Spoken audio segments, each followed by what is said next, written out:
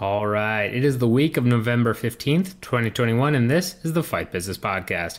I'm your host, Patrick Auger, and today we're going to talk about UFC 268 pay-per-view buy estimates. We haven't heard anything about it. No numbers from Sports Business Journal or any other reliable sources. I'll break down why that is, as well as give you my own rough estimate of buys from the card. Then we've got the big one today, Endeavor's Q3 earnings call. Lots to unpack, a lot of highlights that focus specifically on the UFC and their revenue and costs. Very big deal today, especially with the results that came out. So we will unpack all of that here on this show. Then we've got LFA extending their partnership with UFC Fight Pass through 2025. A big deal. We'll talk about the pros and cons of that partnership, as well as is LFA really suited for Fight Pass and vice versa? Is it a good relationship or should they really look elsewhere? Deal's already done, but we'll go ahead and break down our thoughts on that as well.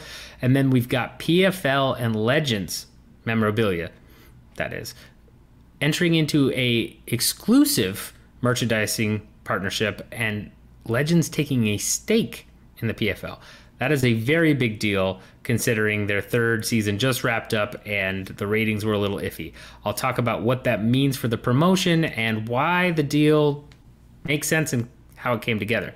Lastly, we've got to talk about ESPN singing the high praises of the UFC, driving ESPN Plus subscriptions. Apparently, the global sports media broadcast partner of the UFC is very, very happy with what the promotion has done for their streaming platform.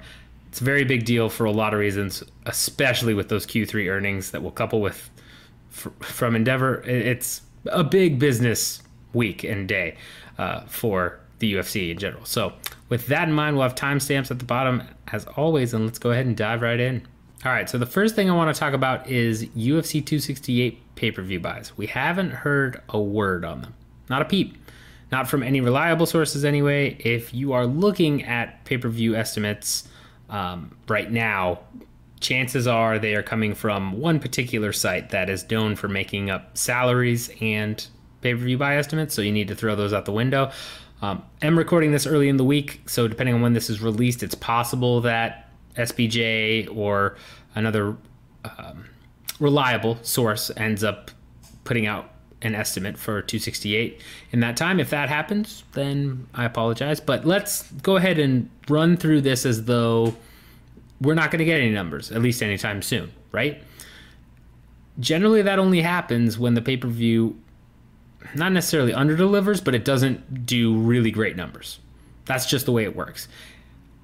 ESPN, UFC wants to tout big pay-per-view buy events. It's good for their PR, it's good for them internally for morale. It's saying, hey, yeah, we crushed these numbers. If you look at, McGregor Cerrone, Disney CEO brought it up on their earnings call. And Disney just had their earnings call recently, and they've talked about the UFC and being happy with it, but there was no mention of UFC 268 pay-per-view buys being very big, which if they had been at least in the upper echelon of good and in the very good range, would have been brought up, right? Because that is something you want to share with investors and shareholders and, reporters. You want to say like, oh, hey, here's what's going on. Considering Disney Plus is having some issues too, there would have been a big emphasis on those numbers. The fact we've heard nothing bode well, in my opinion, for pay-per-view buys. Doesn't necessarily mean they're bad, but it is rare that you do not talk about pay-per-view buys in some sort of fashion if they're not good, right? Might have messed that up. It is rare that you do not talk about pay-per-view buys if they're good. That's what I meant to say. So, it was an amazing card from start to finish, right? But you got a lot of things going on still. COVID has kind of retreated in many places in the U.S. now, where we of course haven't had any lockdowns, and a lot of places have been kind of do whatever at this point. But cases have dropped significantly over the past month or so, where a lot of people probably feel safer to go out. It's pre-winter, so in a lot of places in the US it's still nice enough to go outside and do things, or it's the last type of getting outside weather without dealing with snow and all of that. That could be a lot of factors. There are reasons why this card maybe did not do as well as one might think. When you're looking in terms of draw power, right? Masvidal clearly was the A side in Masvidal versus Usman, which was reported to break around 1.3 million. I forget what the actual number came in at, but over a mil, right, or near a mil, globally, big deal, very big deal. And then you had Masvidal versus Usman 2, which came in lower than 1. I forget what the exact numbers on that were. I want to say 700K is what was reported, but again, it's been so long. I'm not 100% on that either, but I know it was lower. It kind of dropped. That was probably as a result of Masvidal losing. Usman definitely took some of Masvidal's star power when we've talked about the transitive property, right? Diaz takes McGregor's, Masvidal takes Diaz's, Usman takes Masvidal's, et cetera, et cetera. But I think that it being a rematch between Covington and Usman, despite how good that fight was, that might have turned off a lot of casual fans. They might have said, oh, he's just going to beat him again, which he did a little bit. Well, I don't know if you want to say more convincingly. I'd say yes, more convincingly, pure decision. But, that turns off casual viewers, as well as the fact that, Covington is not historically a big draw. Internally in the MMA community, he's well known, he's boisterous, he's been able to make inroads with, certain political affiliations that have garnered him attention. But if you look at his ratings for cards he's headlined outside of, the pay-per-view against Usman at 245, they haven't been spectacular. They really haven't been that good. They haven't been terrible.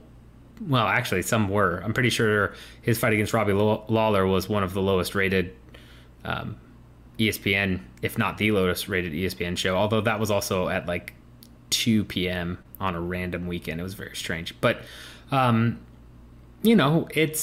he's not a giant draw. He at least through ratings and probably pay-per-view buys. He's really not. So that could be part of the factor. And then you look at the undercard. I think that's another big reason. Whaley and Rose, again, not historical big draws. They're just not. And that doesn't mean they're not awesome to watch. I mean, it's amazing. The card was fantastic. The card was awesome. If you're a hardcore fan, even if you're not a hardcore fan watching that card, I mean, Gaethje versus Chandler, right? Boom. Fireworks. But again, in terms of the actual drawing power of those fights, you probably got some casuals converted from Gaethje and Chandler to semi-casual or more hardcore, and semi-casual and semi-hardcore to full hardcore for sure. But it doesn't necessarily mean that they're going to bring in the casual on pay-per-viewer to watch Gaethje versus Chandler. Unfortunately not. So I would estimate that probably did around 500K, maybe 400K buys. I think it probably did well. I don't think it did exceedingly well. Otherwise, the UFC, ESPN, somebody would be touting it from the rooftop. So that's my guess as to why we haven't heard any numbers. If new numbers come out and they're higher than that, I'll be shocked. If they're around that range, 400 to 500K, that sounds about right. If they're lower, wouldn't be terribly shocked, but that would also show that Usman is not as big of a draw as a lot of people thought following his wins over Masvidal, right? This is against a opponent that they have good feud, good drama and beef with, but not necessarily a major draw in terms of ratings and buys. So we'll see if we get any numbers. If we do, it could be a long time, but my guess is it probably did around 400. I'm going to say 400K on the lower end, right? Actually, instead of 500K, I think it's probably 400K. And yeah, I just don't think Usman got as much of that drawing power as Masvidal did from beating Diaz. That's how this works, unfortunately. You got to have big moments, you got to capitalize on them, and even when you have those big moments, doesn't necessarily mean it transfers over the way one might assume, right? Usman's a very dominant welterweight champion, but don't know that he's being, a big pay-per-view draw and going to reach the level of stardom as, say, an Adesanya or somebody else. So, is what it is. We'll see what the numbers are, but that's my take on it anyway. All right, now we are on to the meat and potatoes of this episode, which is the Endeavour Q3 earnings call. It was a big one this past Monday, and I mean, there's no other way to state it other than Endeavour did very, very well. And the UFC in particular was called out for how well it was doing. So Endeavour ended up posting a net income of $63.6 million, brought the company back into the black. They had been in the red last year with COVID, everything else going on. That's not surprising that they were in the red, but to come back and get that type of net income is good, to say the least. It's very, very good. Also beat Wall Street's, projections, ended up with a, revenue of 1.39 billion, where Wall Street had them at 1.3 billion. So anytime you can beat Wall Street's projections on an earnings call, always a good time. Also, as Mr. Paul Gift, our friend over at Forbes MMA Analytics on Twitter, pointed out, they raised their overall guidance $100 million or so on revenue and $70 million after EBITDA. Anytime you do that on an earnings call, stock goes up, generally. After hours trading is already up for EDR. I expect the next couple days it will go up. You never know, because Wall Street and stocks right now are all over the place with a lot of different things going on, but I would imagine this stock is going up following these earnings. I am not recommending that you buy it or sell it or what have you. I'm not a licensed professional, none of that stuff. So let me just get that out of the way. Not saying anything about that. Just saying that this is very good news on an earnings call. This is what you love to see, what you love to talk about. If you're an investor, if you're a shareholder, you are overjoyed at this news. Couple of UFC specifics that were called out. One, that they've acquired, 9 new media rights deal in the Asia Pac area. That is because Fox Sports Asia is essentially gone, and so the UFC had to negotiate with the regional areas that made up Fox Sports Asia, instead of just going through Fox Sports Asia. But they expect they'll actually get more money out of it because they're actually, increasing the fees per region, so that's a plus for them. Big ones are that the overall owned sports properties, which Endeavour, when you break down what owned sports properties are at Endeavour, mostly the UFC. There is the Euro Basketball League, there is PBR, and PBR did come back with events and all of that, but still, it's a big increase. As John Nash had pointed out on Twitter, that's also in the documents from Endeavor's filing, $250 million through the first 9 months of 2021, $250 million more than owned sports properties did in 2020. Now, I don't believe that that's necessarily all the UFC. I think a couple other things coming back as COVID's kind of retreated a little bit, and certain countries have kind of just said whatever to COVID, at least certain areas of countries. I think that's a big part of it too, but I shouldn't say big. I think that's part of it. It's mostly the UFC, right? UFC is mostly driving that $250 million. Endeavour also came out and said that the UFC had the best 9 months in company history, 2021. That's also not shocking, right? When you look at how well they kind of navigated COVID and then kind of got into the swing of things, once events came back, they did very big sold out pay-per-views where people were just, craving events. but then also smartly have kept fight nights at the apex. I think that's a huge boon to them because of the costs, right? Dana White talked about when they were building the apex and before they actually hosted events there, he wanted it to be kind of, one-stop shop for everything where they could, film The Ultimate Fighter, they could film fights, they could film vignettes, do all this stuff in one area. A big part of that is cutting down costs. You don't have to drag a ring across, the country and go to a show in Wichita that may or may not do okay, and depending on who's fighting on it, right?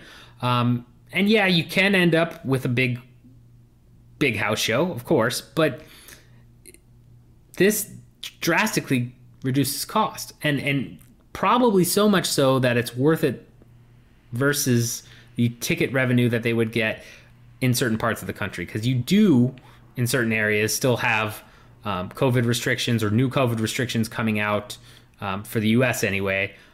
And I believe Colorado, they're talking about introducing some, depending on where you are and depending on what COVID is doing. Some places it's like, okay, we don't care, we're just having these events, or it's kind of receded and people feel free to go out now, what have you. I mean, those areas could be potential moneymakers, but being able to cut down costs and then selling VIP experiences to the Apex Fight Nights, which by the way are very pricey. I mean, we're talking, some of the VIP experience I've seen are like $4,000 and up. I mean, which is crazy. But, being able to do that, you end up offsetting a lot of that cost so much that you're probably saving money. So you've got that going on. You've got these cards that are, again, maybe headlined by a really good fight, or you've got, a great main and co-main, and then the rest are not so much. A lot of newer guys, a lot of contender series, guys who are going to be lower on the payout spectrum for the UFC, making up the majority of the card. I mean, that's big too. That's huge. That cuts costs. That only drives up revenue. You can increase your overall net income one or two ways. You either cut costs or you drive up revenue. You increase selling of the product, right? So, misspoke before. Cutting costs drives net income because you are paying less. Doesn't sell more tickets necessarily. In this case, obviously it doesn't, because it's the Apex. You're not selling. Don't believe the VIP experiences, even if they're all sold out, equate to a full arena in some of these towns. But it still gives you more net income overall, which is the goal. That's the big numbers that Endeavour and all these other places want to see. So making all these changes, they've done extremely well, right? I'm not shocked that they've had their best 9 months in company history. We know from Moody's, some of the stuff that's been released through their reporting and their statements, the UFC has been doing exceedingly well. And that's why Endeavour bought them. It's to keep them afloat while they work to get their other businesses working, which it sounds like they're starting to get some traction on. So, again, looking through some of these very big highlights here, the overall message is the UFC killed it. That, in turn, allowed Endeavour to reach new heights with swinging everything around from being in the red to going into the black, and is driving Endeavor's growth at this point. Looking just through some of the statements here to make sure I didn't miss any of the other big highlights. A couple people had pointed out, and they mentioned this in their reporting, that Q3 is actually decreased revenue-wise in 2021 than 2020, but part of that is from a $25 million contract termination fee, as well as some insurance issues with PBR and stuff. Direct operating costs were a little bit higher, but nothing. I don't know. nothing that screams, oh, this could be an issue going forward, right? Increase in athlete compensation, production, and marketing expenses at the UFC makes it sound like people are getting paid more, and obviously production and marketing is a big deal. But there's also been an increase in PBR events held, which has driven up a lot of those increases compared to Q3 of last year, when we were still in, more pandemic times. I mean, we're still there, but, not the same level we were.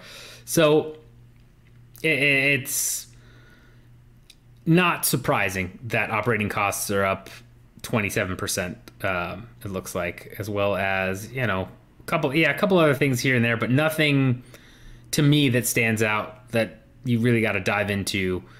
Endeavour still has a bunch of bad debt, still, is overall trying to make its way as this gigantic conglomerate, but the UFC is doing its job. It's really driving the revenue and growth that Endeavour needs in order to increase acquisitions, to continue to put on other events and build some of these other things that they've got under their, beyond sports owned property. You've got Endeavour Content, which is now shortlisting people for series and things. They're creating that ecosystem, and that costs a lot of money. UFC is the bankroll for that Endeavour ecosystem right now, and it's doing its job. That's really the big highlight. That, in turn, leads us to strategy, right? I'm a big strategy guy. It's my favorite thing to talk about. If I'm the UFC, if I'm Endeavour, I am continuing with the current strategy and possibly ramping up successful initiatives that happened in the past 3 quarters. Those initiatives, again, might include cost-cutting measures, keeping fight nights at the Apex. I would love to see the UFC on the road again. Before the pandemic hit, it was announced that the UFC was going to be here in Austin again. I've been to an Austin show here. I love it. I would love to be a part of that. I don't know that's going to happen again, at least anytime in the near future. It's just not, economically feasible, I feel like, in a lot of cases. I do feel like they'll eventually start doing some road shows, just because that lack of constant shows will force fans to be like, oh, I actually want to go to something and can afford it. Cool, I'm going to go do this. But then again, it all has to make economic sense. And I feel like the Apex has really delivered with cutting production costs and doing all of that other stuff. I know we just talked about an increase in Q3 of production costs and all that, but I don't attribute that to the and all of that. And in fact, that comparison is, again, against 2020, when a completely different landscape, right? Completely different landscape of the pandemic. We were about 6 months in, no vaccine, none of that stuff. So I'm not shocked at all. But yeah, I feel like the Apex fight nights will continue. I feel like these fight nights people are complaining about, where you've got, 1 or 2 good matches at the top, and then a lot of, contender series or tough guys, recently signed regional guys. I feel like that's going to continue. Because obviously there's, according to ESPN, which we'll talk about here in a little bit, still driving subscription growth, and the costs have to be cheaper. Those contender series guys are signed on pretty much the bare minimum contract, right? So not only do you have a show that a bunch of people watch, at least hardcore fans watch, to see if you make it to the UFC, so that can kind of engage you and be like, oh, I remember him from Contender Series, I remember his story, I remember all this stuff. It also keeps you essentially having now your own mini farm league to fill these fight night cards with not the best type of fights, right? Not to say that they can't put on exciting fight night cards, right? Holloway versus Rodriguez is a perfect example where on paper you had a couple of good fights and then it was kind of delivered big time. And that's happened a lot. But from a on paper perspective, these haven't been the best cards in a long time that weren't pay-per-view cards. And that's okay with the UFC. It's obviously working. They're still getting enough people watching, getting enough people paying for the experience. All this stuff, it still fulfills their deal with ESPN. Why would you stack fight night cards? The only reason I see them stacking fight night cards at this point is because you have to offer fighters so many fights within a contracted period of time that you happen to end up with a pretty stacked card because a lot of people needed to be offered fights and they accepted, so on and so forth. Scheduling, logistics. Otherwise, there's no reason to stack a fight night card at this point. The UFC has proved that. I mean, I hate to tell some of you out there that are really hoping for, fight nights of old. I think they're gone. I think they're pretty much gone because there's no reason for the UFC to do that at this point. I'm fairly certain that was a big reason that their net income and revenue went up. Overall, the net income, not overall revenue, but costs. That's what they're doing. They're cutting costs. Sponsorship deals, obviously, with crypto. ZipRecruiter, which is a weird one, but it is what it is. Those have been killing it lately as well. I think the Venom deal is gone well because you've been able to parlay that into these other sponsorships. Reebok, I'm sure, had very big requirements, right? I doubt if we were still in the Reebok uniform era, you end up getting a Reebok uniform with a Crypto.com logo on it. Venom, I would imagine, is much more open because they're a smaller company to sponsorships with things like Crypto.com, ZipRecruiter, other sponsors that may want to have things on the logo. You have I have to look this up. The light heavyweight rankings are sponsored by something called Battle Motors.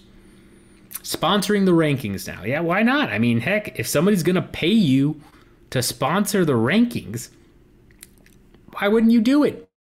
If you're the UFC, you're going to say no, especially if it's a may fit the bill. Yes, it's Battle Motors Triple C, which is, just looking this up right now on my phone because I just remembered this. Harness 75 years of severe service truck technology with the most durable, hard-working electric truck on the streets today. Okay, so it looks like a electric truck companies, battle trucks. Oh, okay, yeah, it's recycling and medium duty and all this stuff. It's big trucks, big dump trucks, recycling things. Okay, still, right? Why not? If somebody's going to pay you for that, why wouldn't you do that? So I think those are going to continue. I think you're going to see. I don't know about the end of the year, but I would say within a year, I would imagine every rankings has some sort of sponsor, or near every rankings will have a sponsor. Maybe not women's featherweight or something like that, but I think those have been crucial to this growth. Is big sponsorships, and media rights deals. Of course, you're going to continue to see, as we mentioned with the Asia Pac renegotiations. That's a perfect opportunity for the UFC to negotiate individually with those regions and possibly get more money out of them individually than what they did as a whole with Fox Sports Asia. But you're looking at sponsorships and cost cutting as the main increase in revenue here, is my thought. Because pay-per-view buys have been good, but we're not talking, they have been very good this year with McGregor fighting as often as he did. You definitely have good pay-per-view numbers this year, but nothing that to me jumps out as being, whoa, it's crazy numbers overall. At least from what we've seen reported, right? That's another thing. As I mentioned in the previous segment, we don't have the official numbers. I don't think we'll get official numbers unless you get McGregor leaking them or other athletes leaking them. Otherwise, you're never going to get official numbers. It's always going to be kind of off. And a lot of these cards now, we just don't hear anything and it just goes on by. And it's like, what were the numbers? Oh, we don't know. And that's that. And they may be good. And so maybe that's driving it too. But I really think it comes down to the sponsorship deals and these cost-cutting measures. That's what jumps out at my eye. That's, from a strategy perspective, something I'm going to continue. So I don't know if you're going to get a jersey fully decked out in like 10 different sponsors. I could see it if the UFC could work that. But regardless, expect a lot more of those two initiatives. That would be my guess, is a lot more sponsorship deals and opportunities for fighters, as well as the UFC and partnerships. And then, of course, cost-cutting measures. We've seen this now for a while, as, was pointed out at one point during Contender Series this season. I mentioned, at this point, you've got, I think I said 25%. It may actually be a little bit below that, in the 20-ish% range, because the roster is always in flux. But it's 20 to 25% of the UFC roster right now comes from Contender Series. That is very important, because that means 20 to 25% of the UFC roster is getting paid very low. Some of those guys will be on their next tier of deals, especially the ones that are kind of coming through and making a name for themselves. But a lot of those guys are getting paid on that bare minimum entry fee. That will help keep your costs very low. And as we've seen a lot of veterans. Randa Marcos just won her last fight, cut. Kama Worthy, I wouldn't call him a tried and true veteran, but cut.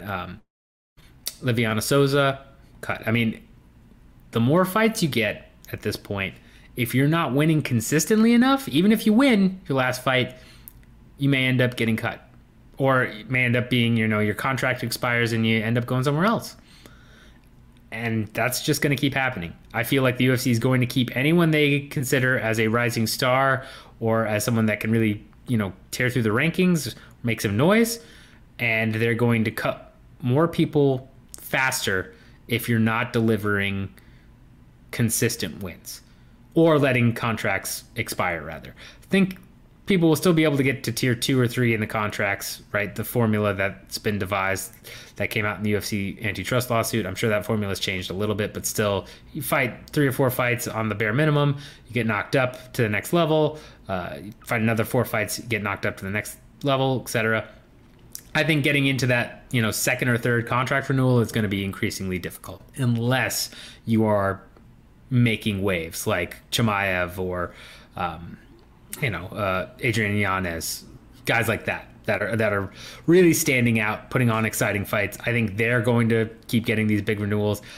Other fighters, it was already hard as it was to get into those extra renewals, but now I think it's going to be even harder, because then you're going to start to cost too much, and they're just going to find somebody from the Contender Series or from looking for a fight to just slip right in. So, or Tough, right?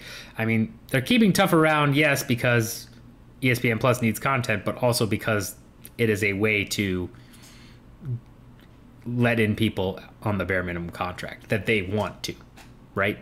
So, I mean, you just got to be careful in terms of, if you're a new fighter, looking out for that. I would say that you've got to win. You've got to look at, if you come in through the Contender Series, you've got to perform quickly.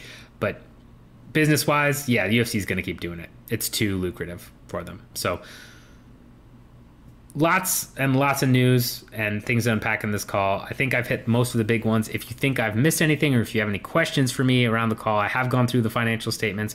I didn't want to go too into them too much, because this show is great for some of us business nerds, but I don't want to ramble all day long about it. So if you have a particular question, make sure to hit me up in a comment below on YouTube, or hit me up on Twitter at alldayoj, spelled AUGER. I'll be happy to answer any questions you have regarding that. But strategy wise, again, UFC is just going to keep doing what they're doing.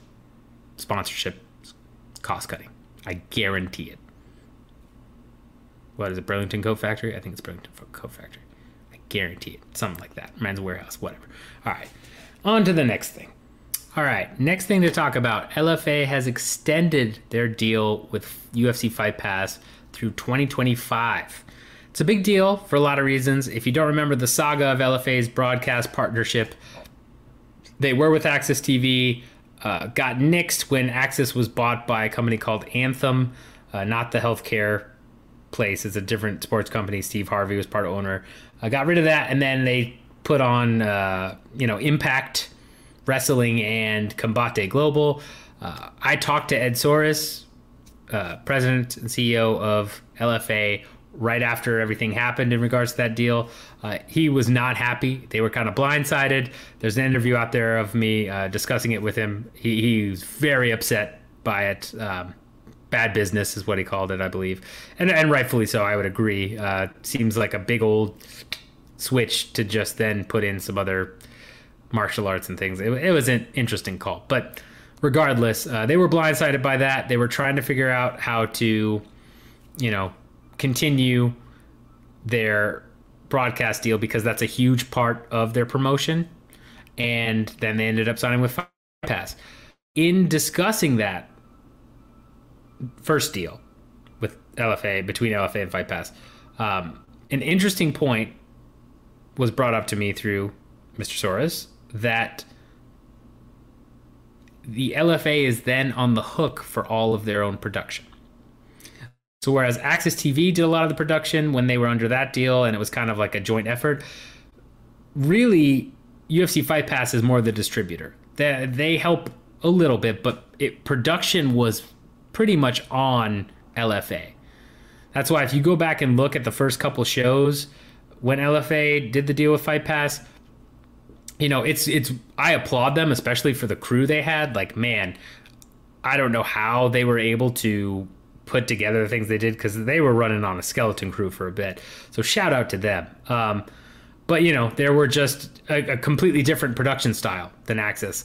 And it was definitely a little bit more homemade in the first show, getting your, bearings. And then from there, they've only continued to grow and now they're in a good spot. But, it shifted the onus of production onto the promotion fully.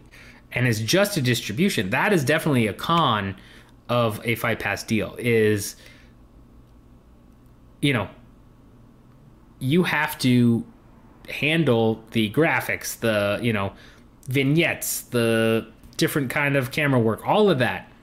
And you have to adhere to the UFC's rules, Fight Pass's rules, but, most of the work is on you to put on the show, to produce. That is trying, I feel like. For smaller promotions, again, shout out to LFA. They've been able to do it very well at this point. And even when they had to go through their craziness of switching broadcast partners the way they did, they handled it beautifully. It's just something that any smaller promotion has to take into account when looking at doing a deal with Fight Pass. I think that's a big con with the Fight Pass deals. The pros are obviously, Fight Pass is a recognized name for the hardcores. I know a lot of people that have Fight Pass because of the library in and of itself. I had Fight Pass for a while. I occasionally re-sign up when I want to go through and do all the library stuff. I'm not an analyst, so I'm not looking at, a ton of old fights.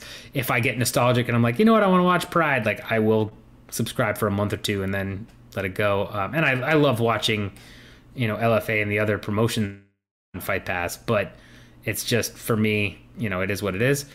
But I understand why a lot of people have Fight Pass and why it's a big deal.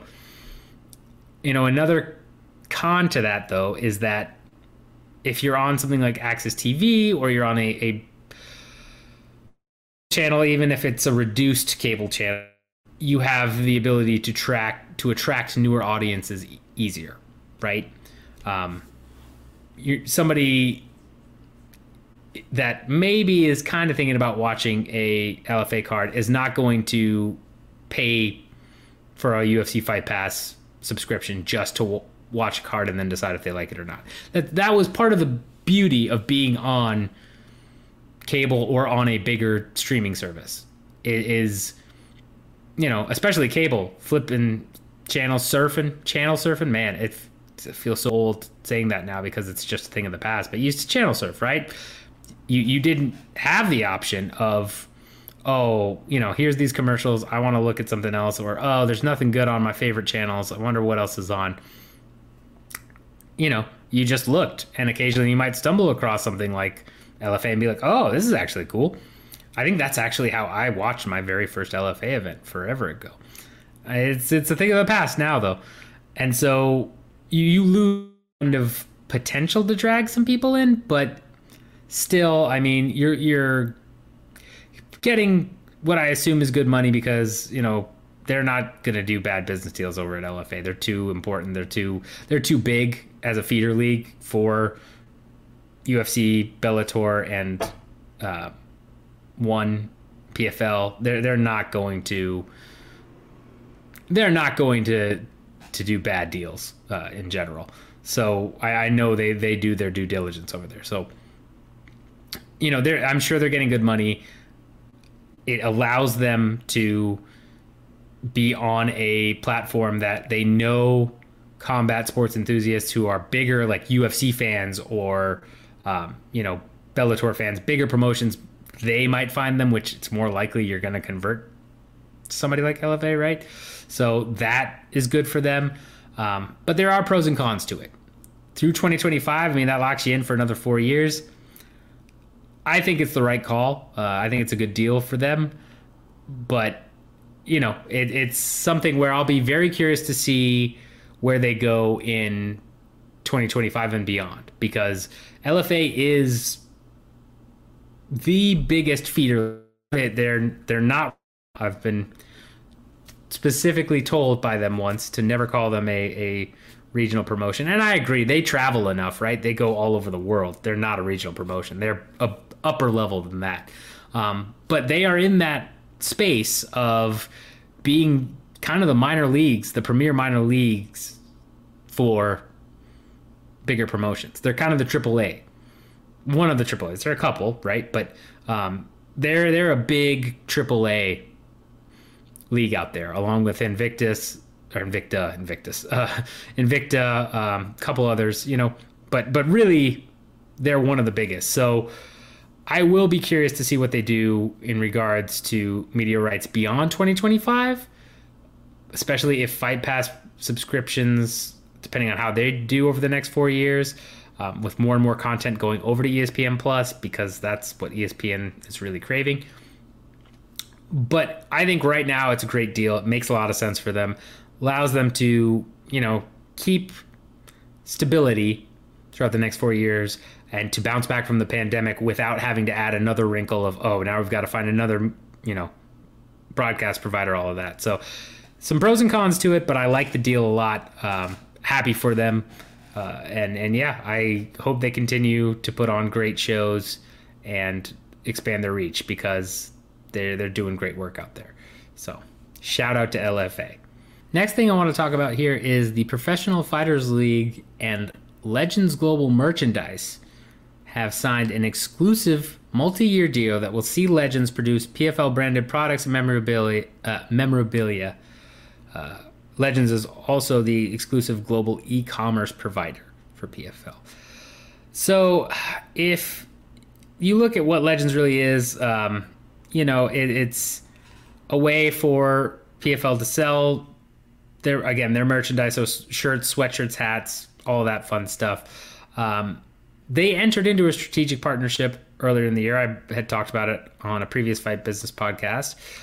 Now they are, going full on into a ownership stake where Legends is actually purchasing an ownership stake of the PFL and will be the exclusive provider for all of the apparel. They talk about VIP experiences here. I'm not sure exactly what that is. Don't necessarily think it's like the UFC VIP experience, but it could be where you have like special seating at events or, different fighter meet and greets and all that stuff. There's definitely elements to it, I'm sure, that are similar. But, it's a big deal because in this PR piece, which was sent out on November 4th, so a bit ago, but I apologize, I was off a week. You have Dave Moroknik, the president of Legends Global Merchandise, stating, "This is a very strategic initiative for us as Legends Global Merchandise is the leader in e-commerce and specifically MMA e-commerce and merchandising. We are thrilled to be associated with the PFL as we expand our partnership throughout the entire Legends organization. We have set our sights on working closely with the PFL to deliver the best merchandise with the best customer experience to the fans of the PFL." The fact that he calls it a strategic initiative in the PR piece leads me to believe that this is a big deal where they're putting a lot of their, maybe not all, I don't think all, but they're putting a lot of their eggs in their basket, in this basket, right? And they must have seen enough numbers and enough, behind the scenes type of graphs and presentations, and I'm sure they had discussions with all of that, where they thought it made sense to get this deal done and to purchase a stake in the PFL.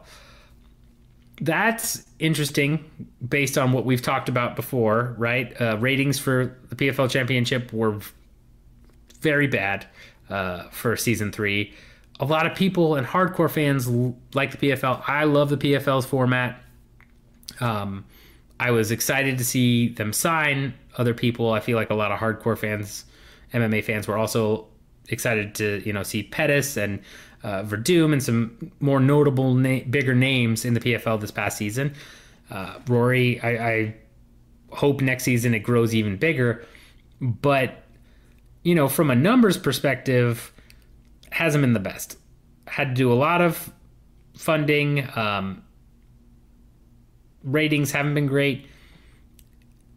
But as I said before, following the third season championship of the PFL, if you can convince people to give you money, you can just keep on rolling until you're profitable, right?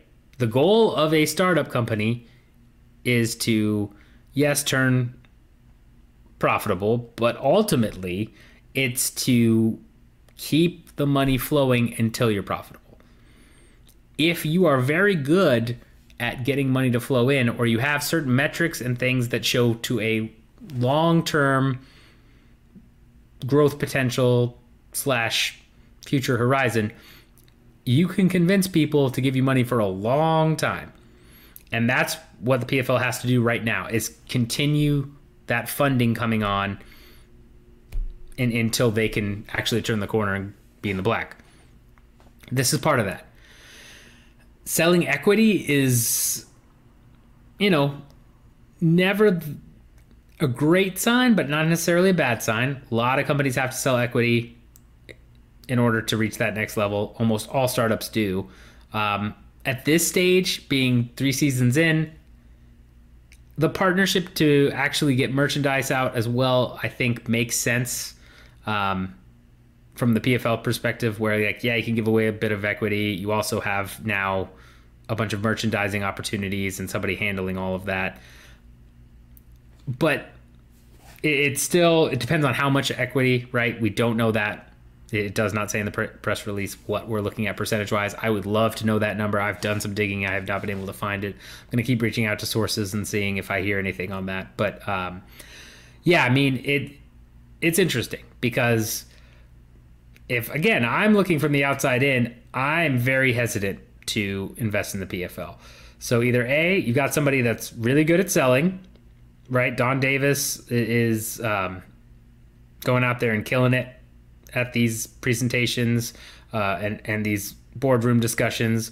You've got metrics behind the scenes that things are not as bad as they appear. Trust me, we're all good. Here's all the metrics that prove that. And investors are seeing that and saying, you know what? Okay, we're in. Or you just got, people that are making not the best decisions, which happens a lot in business, right? Startups fail all the time. Partnerships happen all the time that end up not well. I've worked for one company in particular that acquired another company, said it was going to be this groundbreaking thing. 3 years later, nothing came of it. Spun off and sold the company for a much reduced price. It happens. It happens. Business is not nearly, how do I want to phrase this? It's important to note that in the business world, there are not nearly as many smart people in the room as both you and I think and themselves think. That's just how it is. I've seen that from the outside in. So I'm not saying that's the case here, but from the outside, I am very wary of, looking at. Yeah, I just, there's no other way to put it. From the outside looking in, to me, it's red flag city right now. But internally, maybe there's things that I'm not aware of. And Legend saw enough that, hey, we're in, or it's a very small stake, who knows? But it's good for the PFL, that's for sure, because they need to keep the money coming in, especially if they want to try and entice bringing back Kayla Harrison, who, if they lose her in free agency, that's going to be a big blow. They've got to get other big name fighters. They've got to get a media rights deal with ESPN seemingly not renewing them. They need to be, firing on all fronts here. So big deal in that regard, but I wouldn't hold my breath on it, being a sign of, oh, there are big things coming and they're actually killing it behind the scenes. I don't know about that, but we'll see what happens. And great job on the PFL for securing that. And we'll see what comes of season 4 and what kind of merchandising and events and experiences they're offering. It'll be interesting, that's for sure. Last thing to cover for this episode is something I alluded to earlier, which is apparently ESPN is very happy with the UFC's work on driving ESPN Plus subscriptions. You've got around 14.9 million ESPN Plus subscriptions right now. I believe it was a tweet from the Sports Business Journal. I can't find it specifically here. But there are a couple of things out there where internally it seems like ESPN is very happy with the UFC and what they've done to drive ESPN Plus numbers, which is really the whole point of their partnership, right? You had the big sign up when UFC first went over to ESPN Plus, where you got a ton of people to sign up for the service for that Cejudo Dillashaw fight. Was a big driver there. That eventually led to the exclusive pay-per-view agreement between ESPN and the UFC, which now is producing ridiculous money bags for the UFC and quite possibly ESPN as well, if the UFC is really driving all this ESPN Plus subscriber growth. And, it made sense to have this deal and to even go the pay-per-view route for a lot of reasons. But to be at this stage of the deal and have your broadcast partner be happy with what you're doing and having it kind of be leaked that way in news reports and through sources saying like, yeah, people are very happy with UFC. ESPN people are very happy with UFC.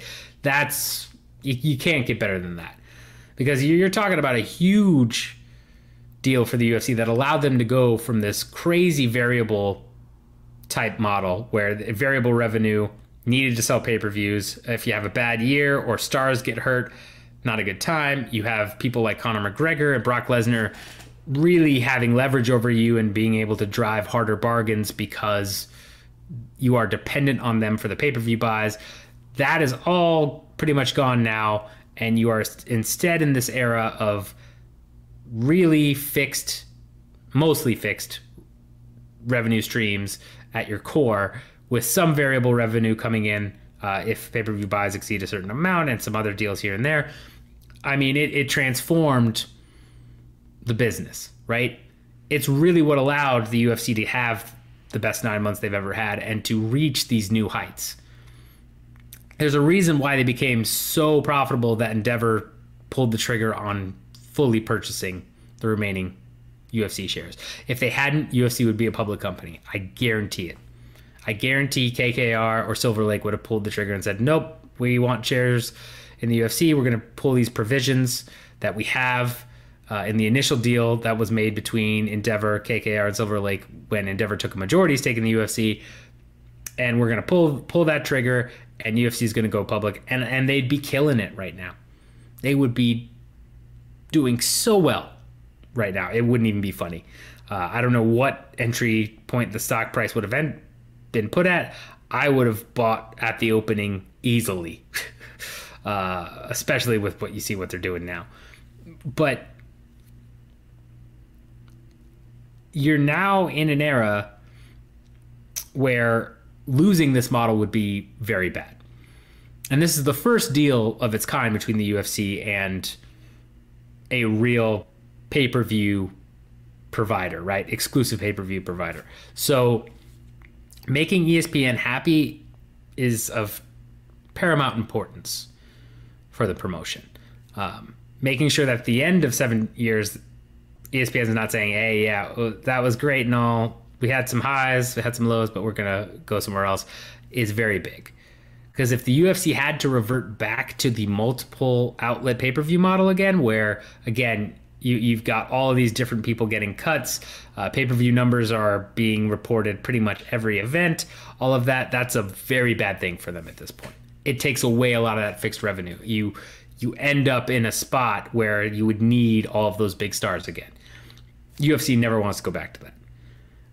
And they ideally want to be at a spot where, again, ESPN picks them up, or they've done such a good job that somebody else offers to pick them up and be exclusive. That's the goal of that deal. So to hear ESPN say that, yes, it's driving our subscriber growth, it's doing all that, that's music to the UFC's ears. You couple that with the week they've had, I mean, I'm sure they're having crazy parties over at UFC headquarters right now. I would be, I mean, good Lord. Best 9 months in company history. ESPN extremely happy with you. What more can you want? So again, that points to, I hate to tell some of you guys this, the changes you want to see, more merit-based matchups, more stacked fight night cards, all this other stuff. Nah, it's not happening. A lot of people have asked me, what's the business decision behind not doing Carla Esparza versus Rose Namajunas now that Rose has beaten Whaley again? Well, clearly there's something metric-wise that they have with Esparza where she's not a big draw. And the fact that Dana says, hey, we have somebody else, is somebody else must be drawing well. Yes, he's hiding it behind the smoke screen of, oh, well, she sat out, you don't sit out. But we've seen multiple times people sit out and then get rewarded for it. Tyron Woodley, Stipe, the list goes on and on, right? So expect more of that. Expect more Leon Edwards to win 9 fights. Chimaev, arguably, he fights Burns next, and then he gets a title shot. This era is not going away anytime soon. It has been too lucrative for them. This is a prime example of a strategy working, giving you an already greater competitive edge than you had before. There's no way that you do not continue the majority of the big initiatives. They'll tweak it. You always do. Market changes, and strategies run their course, and you've got to, reconfigure things. But right now, you're running with this, and you're not looking back. So, yeah, don't expect any of those big changes in that regard. Don't expect ESPN to air grievances and, ask for changes and say, hey, UFC, look, we need you to maybe switch this up a little bit, and kind of use their leverage as their partner to say, maybe we change a couple things. Nope, ESPN loves it. So none of that's happening. Sorry to tell you guys that. But from a strategic perspective, again, killing it on all cylinders, and you're going to run with this until you have indicators that flash and say, hey, we've got to change. Otherwise, you're setting this on cruise control, and you're, again, throwing extravagant parties at UFC headquarters, I would imagine. So, all right, guys, that is it for this episode of the Fight Business Podcast. Appreciate you guys watching on YouTube. Make sure you hit the like, subscribe, bell notification button. If you're listening on Anchor, appreciate, or any other podcast network, Spotify, Apple Podcasts, any of that. I appreciate that as well. Love you guys for it. Sorry I missed last week. Had some family stuff come up and was a whole thing, but we're good. All good vibes, all good times. Expect next week's episode to be out on time. Everything to go, according to plan. Fingers crossed, though, now that I say that, who knows. But I appreciate and love you guys. If you have any questions about anything business-wise, hit me up at AllDayOJ or drop some comments. I'll be happy to talk to you. And until next time, get that money.